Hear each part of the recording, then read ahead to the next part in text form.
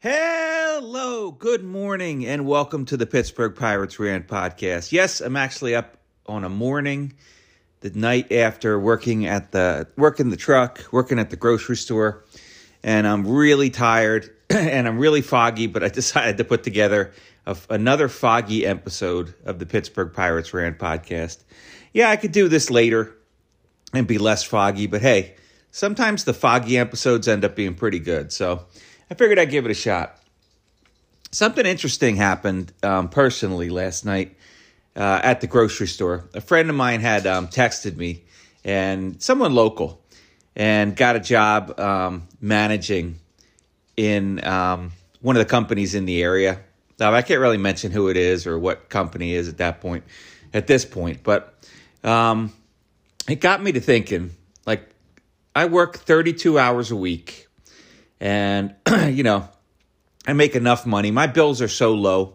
I make enough money to pay my bills and help out my wife. Because literally the only thing that I pay for is food. I do like to go out to eat and just pick up some food before work. It just makes the work night a little bit better rather than just eating at home. Although sometimes I'll eat at home, but I like to go out and get prepared foods. As I've mentioned, like picking up burritos and pizza and calzones, strombolis, Thai food, stuff like that. It just makes for a better night of work, and it's the one way that I treat myself, But he had mentioned, he got a job for $70,000 a year, and he was like, "Well, what if something like this comes up?" And if I had the opportunity, I thought about it for a few hours last night. If I had the opportunity, but I had to work 45 hours a week, but to make 3 times as much money as I make now, would I do it? And what I came up with, and you'd have to have a lot more responsibility. You wouldn't have the days off necessarily when you want them. I came up with no thanks. I've done that for most of my life.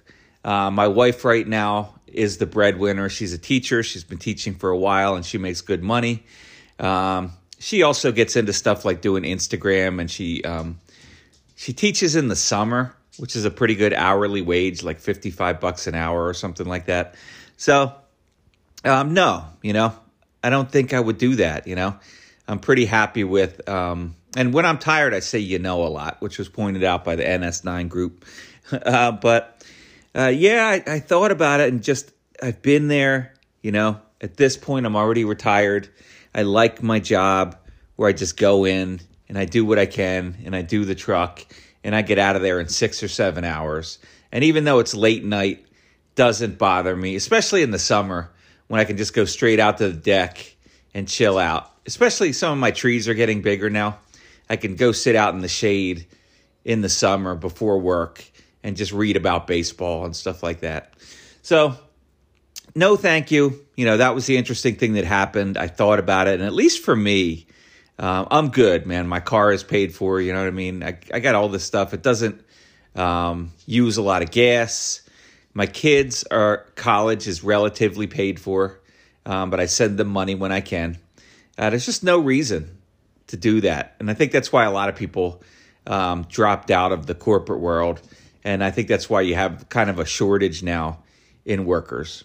Big people are just living on less, spending less money, and not wanting the stress of, the corporate world where they just push you harder and harder and harder because they want to get the most they can get out of you, even if you burn out.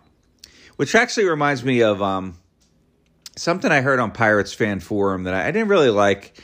They were talking about we might as well just use up Captain Underpants, Dwayne Underwood, and just throw him as many innings as we can because we don't need him after this year. I don't really like the way that sounded because I never like when people are treated like numbers rather than individuals. Dwayne Underwood is a guy that pitches for a living. I know Lila doesn't like it either. Pitches for a living, has a family. I don't like to think about just using him up and then throwing him out, like we did with the guy who's pitching in Europe this year, that lefty we had last year that started out really good, Peters. So I did some research for this podcast, though. And first of all, I was just thinking, like, what if they can keep it going this year? It wasn't real promising as far as the Pirates go, because there's a lot of examples where hot teams start off good in April and they just don't keep it going. When I had season tickets for the Phillies, the 2002 Phillies had a really good record in April, and they kept it going in May for the most part. And they were getting the articles on MLB.com, like you see on the Pirates now, as far as teams starting off well and possibly having a good year. And I remember because one reason is because that was the year my son was born. And I remember when I was in the hospital and I was thinking, hey, you can never count out this Phillies team. This was April 27th, my son's birthday. And they didn't come back to win that game, but they did hang around. They had their June swoon, and they were still in the discussion for the wild card at the All-Star break, and actually won a couple games prior to the break by, some no-name guy. They don't really have many guys you can remember on that team, but they fell apart after the All-Star break. There's a lot of that, and there's a lot of teams that actually do really well that start out crappy. Like one of the worst to first teams that I looked up, the 2006-2007 Cubs with Kerry Wood. They went from worst to first, and some of that was on pitching. But the team actually started out like 24-32, and they ended up winning the division by 2 games. So that was one of the worst to first teams that I looked up. Another one that just came to mind because I was out in Chicago in 2005 when my daughter was born, was the Chicago White Sox. And the reason I remember is there was a White Sox fan on my sales team. Yeah, I managed the office, and I was also the director of sales. So one of the sales guys was a White Sox fan. Most of them were Cubs fans. And he was talking about how, we have the best starting pitching staff in baseball, top to bottom. And everybody was like, yeah, whatever. They had just gone 79-82 the year before, or 78-82, or 79-81, whatever that works out to be. You know what I mean? 162 games. Doesn't really matter the exact record. But they went on to win 97 games with Ozzie Guillen and his manager, and they ended up easily winning the World Series. They only had like 2 or 3 losses the entire playoffs. And that was the 2005 Chicago White Sox that I looked up. And the other ones actually have some connection with the Pittsburgh Pirates. The obvious one is the Boston Red Sox. They went from worst to first after general manager Ben Cherington went on a shopping spree the year before, or the off season before. He spent a lot more money than he did this year, and brought in some guys. And that particular team also won the World Series, like the Chicago White Sox. So we'll get into how this is possible, but not likely, a little later in the podcast. I keep wanting to say that Cody Duncan, of course, said that this is our year. But Cody Duncan, that's just his thing, is to do Cody Duncan things. And he gets a lot of likes, from fans. But that's just Cody Duncan, right? But is it their year? Probably not. I don't think anybody actually thinks that. Although Barstool Sports has announced that the Pirates' rebuild is over and they have arrived. I'm not even sure how sustainable this is, because some of the players are just older. A couple of the best players are just older, like Carlos Santana. And, if you want to throw Rich Hill in there, and of course, Andrew McCutchen. And I don't think they're getting that much of a contribution from Austin Hedges, although maybe he is really helping out the pitching coach, because you would have to say that there's no doubt the Pirates have the best pitching coach in baseball, because everybody is pitching over their heads. Even Vince Velasquez, who has never been a good pitcher, who has always been inconsistent, actually put together really good back-to-back starts. And I'm talking really good.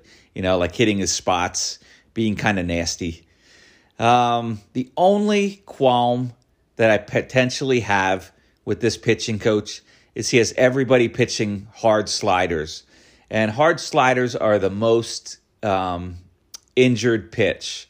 The pitchers that go through Tommy John surgery, most of them threw hard sliders because it has the most impact on your arm more than any other pitch.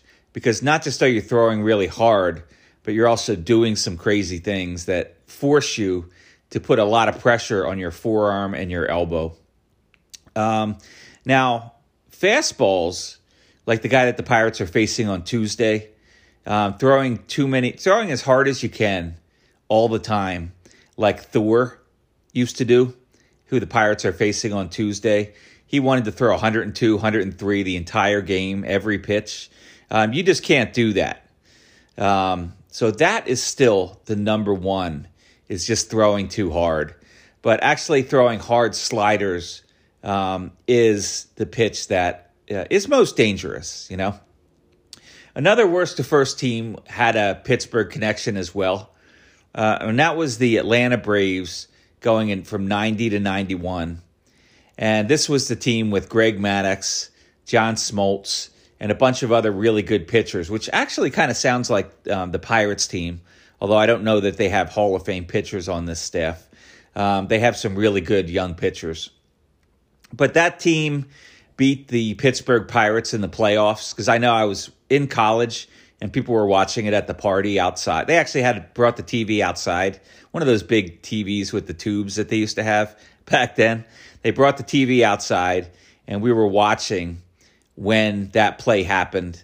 And there was a lot of things about that play. There was Barry Bonds. The coaches wanted him to play a little shallower. He didn't want to. The other outfielders wanted him to play a little shallower. He didn't want to. Lo and behold, he gets the base hit, ground ball. He's not playing shallow enough, and he unleashes a bad throw up the line. So, the catcher did a really nice job, but there's nothing he could do. The play was beat. It wasn't a good throw, and that was the game. But that particular Atlanta Braves team went from worst to first. And so those are your worst to first teams that I did some research on and that I looked up. It was the Cubs, the White Sox, the Red Sox, and the Braves. So the Red Sox did it mostly with hitting. The White Sox and Braves did it mostly with pitching, although they did have Fred McGriff, the crime dog. I don't know if they had like Chipper Jones or Andrew Jones yet at that point. If they did, those guys were extremely young in their careers. But nevertheless, that Atlanta Braves team, they lost in the World Series. They only won one World Series, even though they had 14 straight division titles, which right there is pretty crazy. Like the 1993 Phillies beat the Braves the next year, and so on. But there you have it, There's examples of teams going from worst to first. What are the odds that the Pittsburgh Pirates can keep doing this? Well, the one thing that I look at is they're doing it with starting pitching, just like that White Sox team. And they have potentially, really good starters from, can they go all the way from the gate to the finish line? I don't know. But Roansy Contreras is certainly capable of that. Oviedo is the dark horse who is certainly capable of that. Mitch Keller's a pretty darn good pitcher. And there's Ortiz has been doing pretty good in the minors. Or if one of these other guys, like if they don't flip Rich Hill, or if Vince Velasquez somehow keeps this going, which he never has been able to do before. But it's gotta be credit to the pitching coach. It's got to be credit to Rich Hill, and it's got to be credit to Austin Hedges. All of those guys, that these guys are pitching over their heads. So you would have to do it with starting pitching, because you would think that the hitting is still just too inconsistent. We don't have a great hitter at catcher. And the more I hear about Endy Rodriguez's injury, the more I worry about it. He got an MRI yesterday, and maybe there's been some updates on that. I haven't gone on Twitter yet today. But I don't know, man. The more I hear the tone of people's comments, we just don't know about it yet. Usually if an injury is not serious, pretty early on that everything's okay. So, I'm a little worried about Endy Rodriguez helping this team in May. Well, not in May, but in June or July. The worry level is not real super high yet, like it was with Burrows.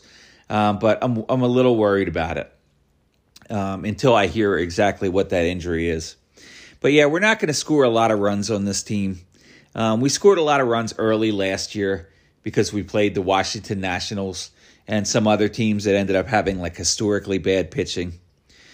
This year, we played the Colorado Rockies out in Colorado, a year where they don't have very good pitching.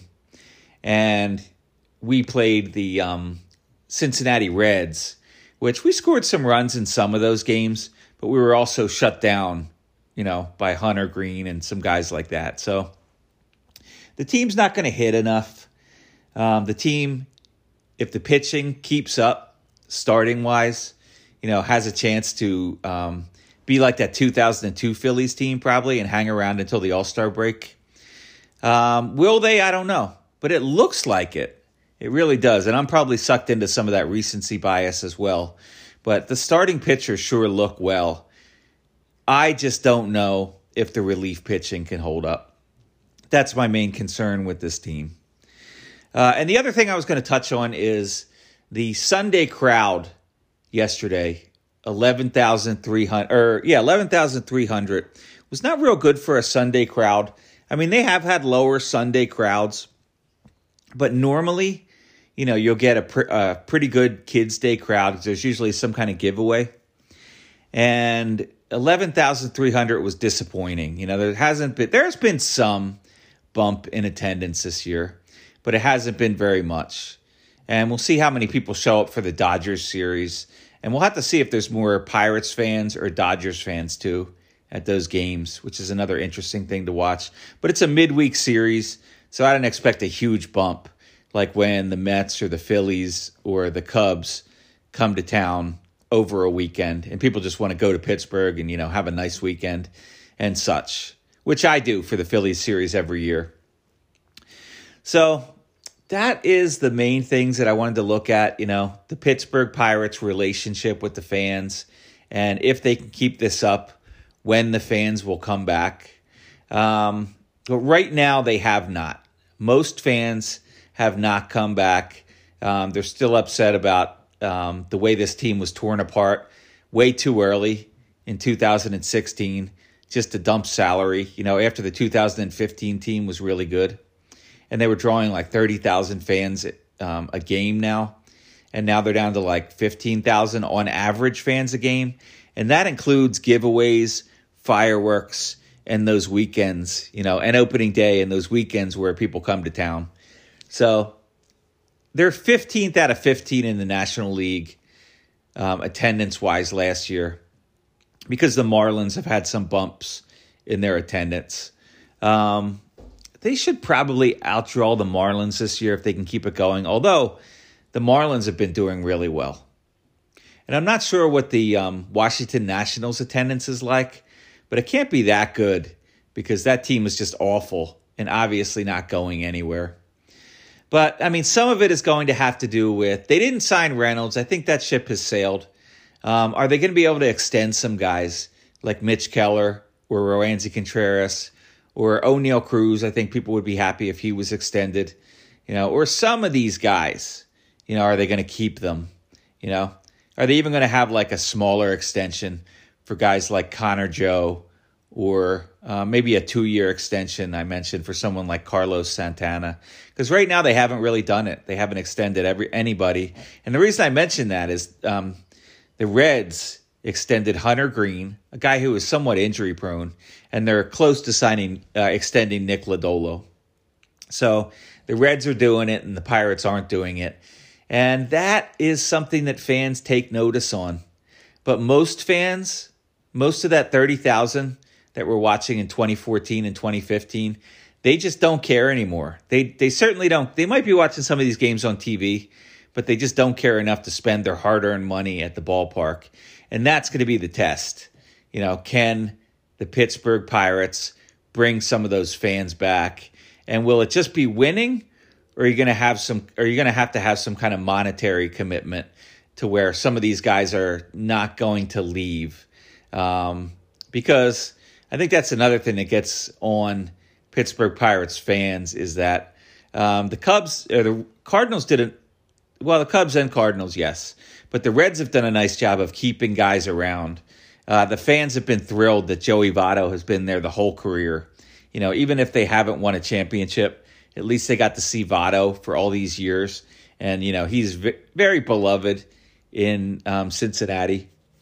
Cincinnati has also signed some other guys over the years to long-term, high-paying contracts, even though they're very much as poor as the Pirates. And they've pretty much come out and mention it, that, hey, it's really tough to compete in this type of environment. So we'll see what happens. But some of those worst-to-first teams, one of them involved the Cubs. One of them involved the White Sox. One of them involved the Atlanta Braves, who ended up beating the Pirates in the playoffs. And one of them was run by a man named Ben Cherington, who has done a really good job here in the last 12 months. He's definitely done a much better job lately, and we all have a little bit of that recency bias. So enjoy the week, enjoy the weather. No game tonight, no minor league games tonight, but just enjoy the fact that the Pirates had the best record in the National League. Peace out.